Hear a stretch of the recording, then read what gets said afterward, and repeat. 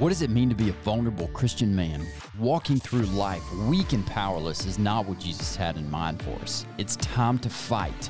It's time to get comfortable being uncomfortable. We are Obi, Sean, Brandon, and Shane, and this is The Uncomfortable Hello and welcome Truth. back to The Uncomfortable Truth. The other day, after church, my daughter goes to church on Wednesday nights. Sometimes we go, sometimes we don't. But the past few Wednesday nights, Courtney or I will take her and drop her off. And then a friend of hers, ours, who's a senior in high school or going to be a senior, will bring her home. We've known this girl since she was knee-high to a grasshopper, man. Little tyke. Oh, yeah, we've known her. She's a great kid. And so in our house, to get to our room, you have to walk all the way down the hall. Like, our room is at the end of the hall, but there's one more room past ours, and that's our daughter's.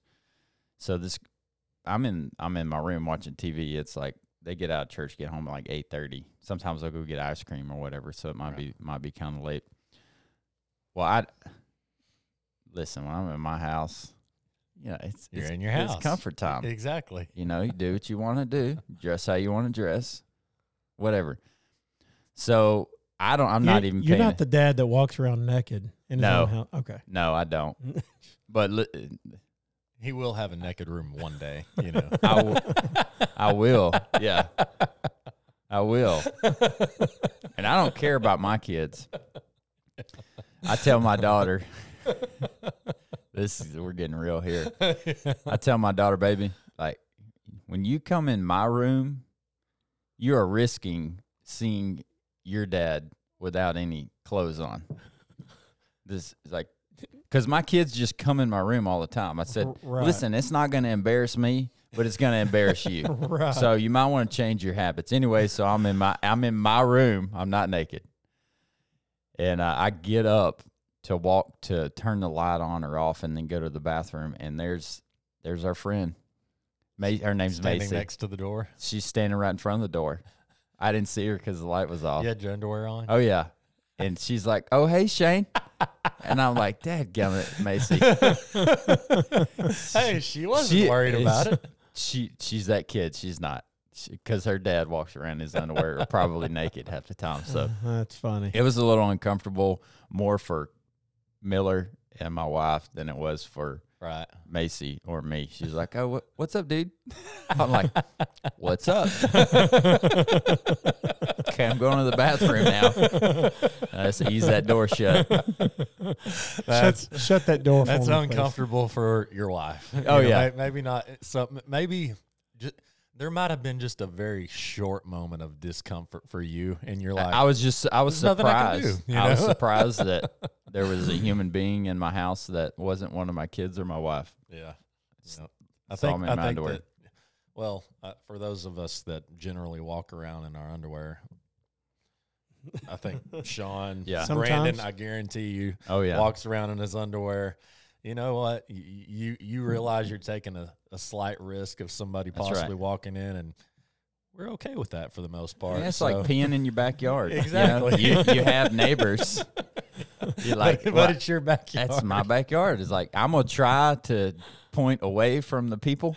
but dadgum, it's my yard. Exactly. I live enough in the country. Right. It's like, Anyway. if they got binoculars at their house and they're watching you, something's wrong with them. That's right. It's So- not you. No, it's not. It's not. Listen, it's not me. It's you. I'll open us up in prayer, and then Sean's got the mic for today. Heavenly Father, Lord, we just thank you for this day, for this opportunity to reach people for you.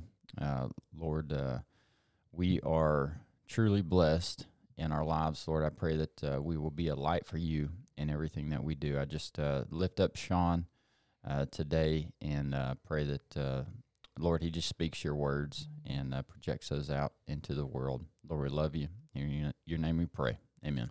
Amen.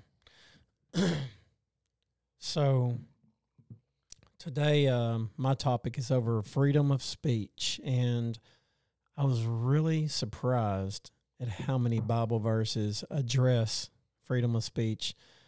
They're everywhere. There's a lot. And so, you know, I want to start off really, I want to read a couple of these. I guess first I want to ask you guys, what is like the meanest thing you've ever said to somebody? Oh. I mean, I think sadly, we've probably, and I'm totally putting words in y'all's mouth or just making an assumption, but I think that we've probably said the meanest things that we've ever said to anyone to maybe somebody that we love the most, like our wife or something. Yeah. Or like, you know, maybe you're in an argument with your wife and she said something that was, you just ripped you to the core, so you felt the need to do it back. Mhm. Or I think that whenever I think about it, and yes, we get into arguments with our wives.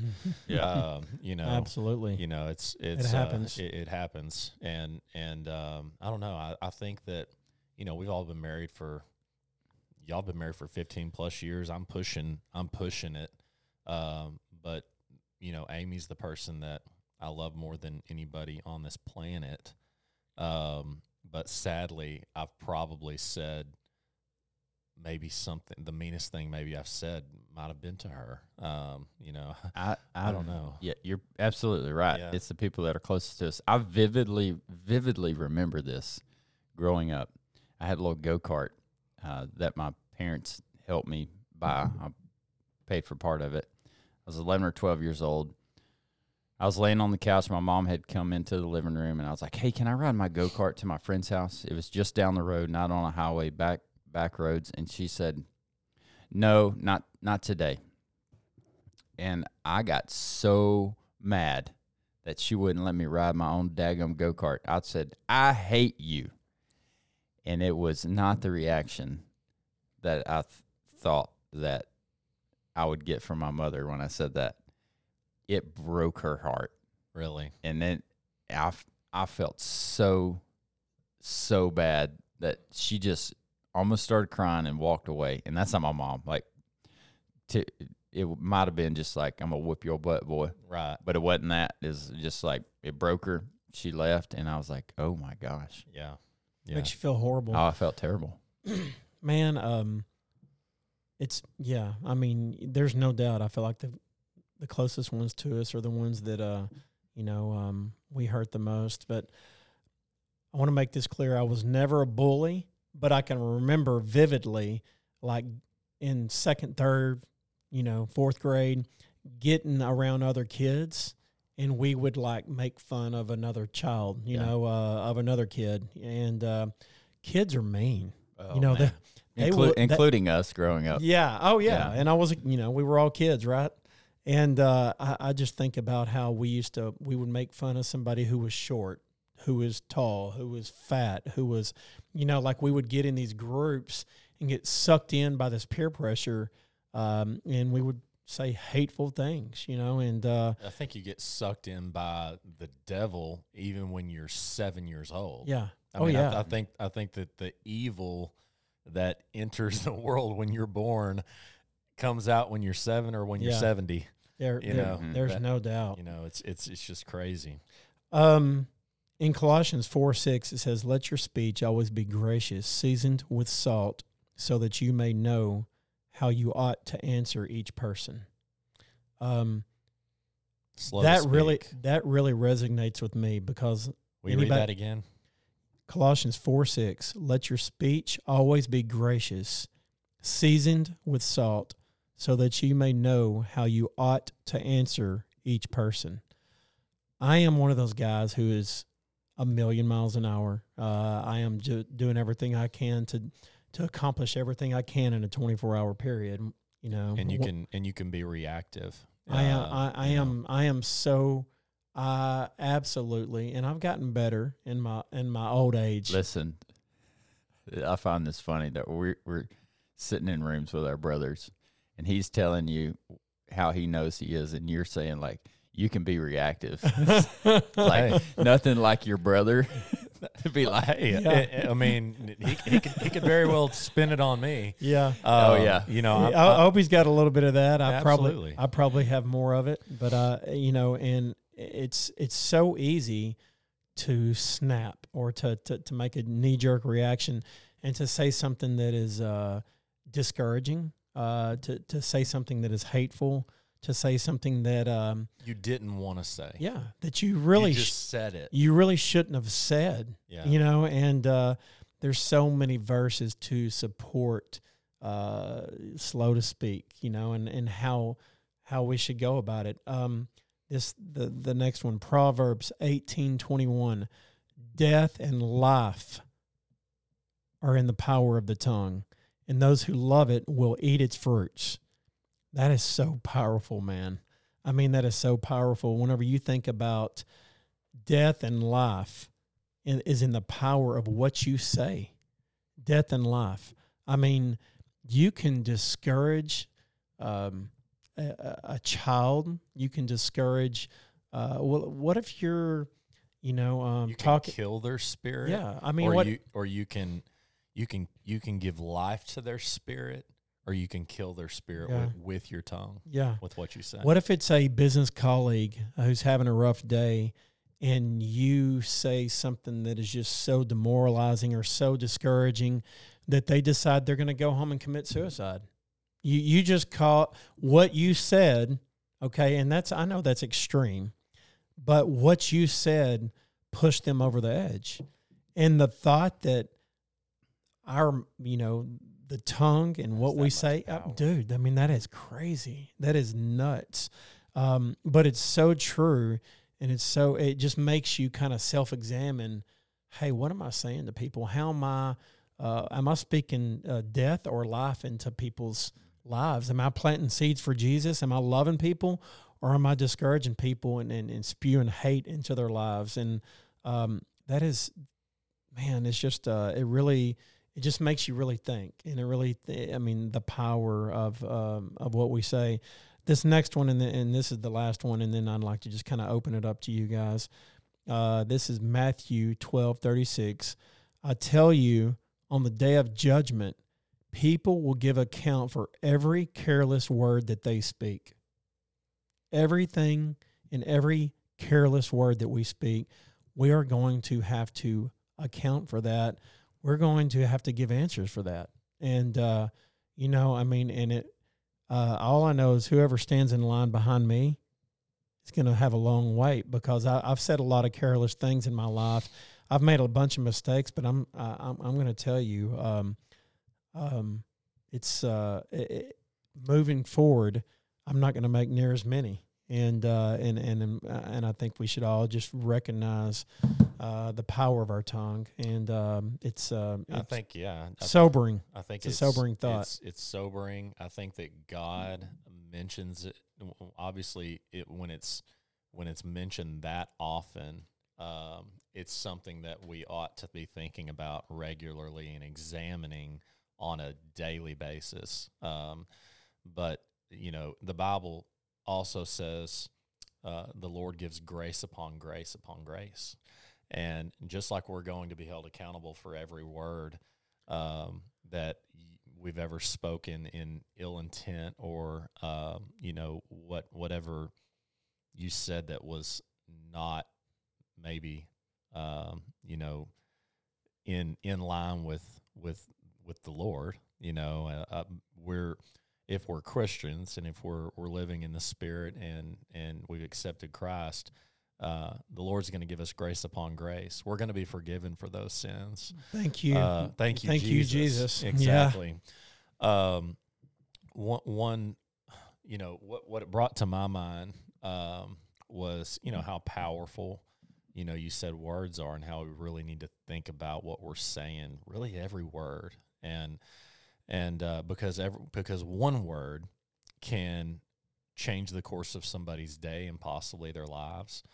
And I had a good friend, and I think I've told you guys this, but when I moved into a leadership position probably 10 years ago, sent me an email congratulating me, letting me know, he was excited for me. I'm just going to leave. He says, I'm just going to leave you with one piece of advice. And it was a quote, and it said, you can't repeat silence. You can't repeat silence. That's all it said. And it said, just remember that. You can't repeat silence. And so that was 10 years ago. And I remember, I mean, obviously it's only a 3-word quote, but it was so profound to me. Like, it was so like, it was like so real at the time. Like, if I don't have something to bring to this conversation that is going to help it, just shut up. You know, just keep your mouth shut is basically what I'm thinking. Mm-hmm. And also, how much trouble is that going to keep me out of, and how much trouble would it have kept me out of for the last 30 years of my life, you know, if I would have heeded those words. You can't repeat silence. Just shut up, Obi. You know, it's like, just keep your mouth shut. You know, I mean, you don't have to interject your opinion or, you know, what you think about a certain situation in every thing that you're dealing with in life. It doesn't, and there's so many times, oh my gosh, I feel like that I have heeded those words in my marriage more than anywhere. You know, it's like, you would have been such an idiot if you would have actually said that. You know, Man, it takes I some thought that time. too. Yeah. It takes some time to get to that point, right? Yes, Your mama it ever does. tell you got 2 ears in one mouth for a reason? God gave you 2 ears in one mouth for a reason. Shut it. Hey, that's really good. I've never heard that. Yes, you have. I've never heard that. Really? I've never heard that. Huh. Never. Yep. God gave you 2 ears and one mouth for a reason. I have heard that. Yeah. You know, I think I've about heard it in because this several people context. have told me that. Yeah. What is it about us as humans, and not everybody's like this, but where we feel like, one, sometimes we have to fill the void, fill the silence. Two, if we don't know what we're talking about, we try to formulate an answer for somebody, even if we don't have a dadgum clue. It's like somebody asks you something. I think that this is a perfect example of filling silence. Oh yeah. Hey, if there's like 5 seconds that go by and nobody said anything, each one of us are thinking, oh crap, I Shane gotta doesn't say have something. nothing. What Yeah. can I say? Sean, Yeah. What Sean can I doesn't say? have nothing. It's up to me. Yeah, I gotta. I've got to say something, and it's funny because I learned in when I went to school for education. I was going to be a teacher and a coach, and I did my student teaching. And one of the student teaching lessons that we had was, you know, when you're up in front of the room and you're speaking and you're teaching, when you ask a question, you should give 7 seconds before you interject, and give 7 seconds for somebody to either raise their hand or answer the question before you maybe ask a follow-up question or like help with the answer possibly. And so do y'all realize how long 7 seconds is in that Let's do moment? You 7 ready? seconds. All right, we're gonna start here in a few seconds. 7 seconds feels like this.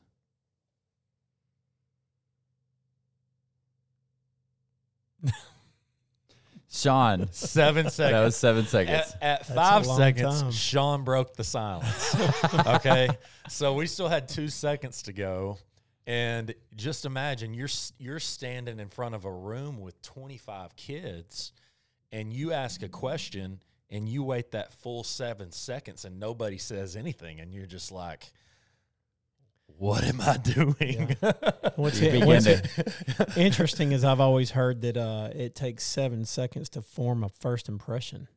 Ooh, interesting. Mm-hmm. I've always heard that. Wow. Some people do it pretty fast. Yeah. Probably only takes me 2 seconds to form a first impression on somebody. Listen, I don't need any seconds. I just ask my wife after we meet somebody. What do you think? How do you feel about them? Psychoanalyze that person because honestly, when I meet somebody, I'm gonna go to common ground and go from there. And yeah, you can tell if somebody's like a great person or conceited or, you know, but like those things for me, I'm like, yeah, whatever. And Courtney's like, I don't know about that guy. Or like, he seemed like a great guy, you know? Yeah. She's very in tune with Yeah. all the little signs Yeah. that just go shoom right over my head. Yeah, I like. I feel like that just the psychoanalyst in me is a lot like Courtney. Yeah. You know, I'm just always looking for those little intricacies that make people who they are. Yeah. You know, and it helps me relate to them, and it helps me to have a better relationship with them, and you know, in what we do, which is sales, it's important to be able to build relationships fast, and don't get me wrong, you know, some salespeople do that in a very manipulative way. You know, I do it in a very I want to build a relationship with you as quickly Genuine, as possible, long term, so that we can have a genuine, real relationship. Mm-hmm.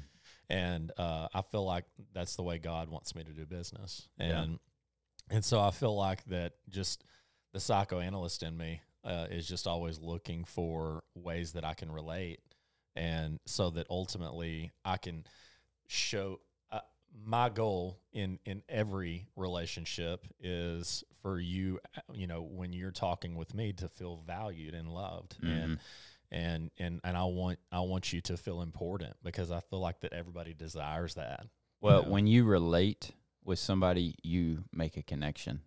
My daughter was trying out she wanted to be secretary of the National Junior Honor Society. So she wrote her speech, and now I'm by no means any expert of speeches or speaking or anything like that, but she wrote her speech, and she wanted me to read it.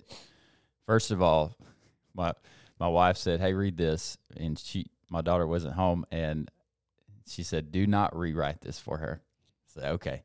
So I read it, and I put it back down, and it took a lot in me. And I waited for my daughter to come to me and say, "Hey, Dad, you read this?" And I was like, "Yes." Okay, so we read it, and the main thing that I talked to her about was, if you want to be elected for this position, your speech has to relate to the people that you're talking to. Right. And so you take out the things that are about, a lot of the things that are about you, and figure out how to twist them to where somebody can relate to them. So we rewrote the speech together with a lot of the stuff that she had, and we related it to the students that were going to be sitting in that room with her, and she ended up getting elected. So back to the point, when you watch a comedian, the funniest comedians are the comedians that you think are the funniest are only because they say things that relate to your life. Right. And you connect. Connect. That's very true. So there's people out there that think you're funny, right, and think I'm an idiot, and think you're funny and think I'm an idiot. There's people out there that think I'm funny and think you're an idiots. idiot. Exactly. Right. Yeah. Because we just say things that relate to people. Yeah. Our life experiences are similar. So true. I've never really thought about that. Makes sense. At the end of the day, the things that you say and the way that you say them have an enormous and profound impact on the people's lives that you're speaking that into. Sure. Just like you said from the beginning, Sean, God, he warns us. I feel like it's more warning. There's a lot of warning. You know, that we've got to watch our tongues, and how powerful they are. So that verse you talked about, just speaking life or death into people, that's it's very sobering, because we've got a lot of responsibility in this little mouth right here. We all do, and we totally support freedom of speech. You know, and it's just, we just want to drive home the importance of guarding everything we say, and you know, it's just it's such a big deal, especially in the world we live in today. Thanks for joining us today. We appreciate you being here. Understand the power of your words and how they're impacting people around you. Make a conscious effort to speak life into others. If you want to shoot us a topic or need prayer for anything, you can email us at realuncomfortabletruth@gmail.com. Go out. Oh, hit the subscribe buttons. Smash that like button. Smash that like button. Go out and kick the day in the face, and we'll catch you on the next one.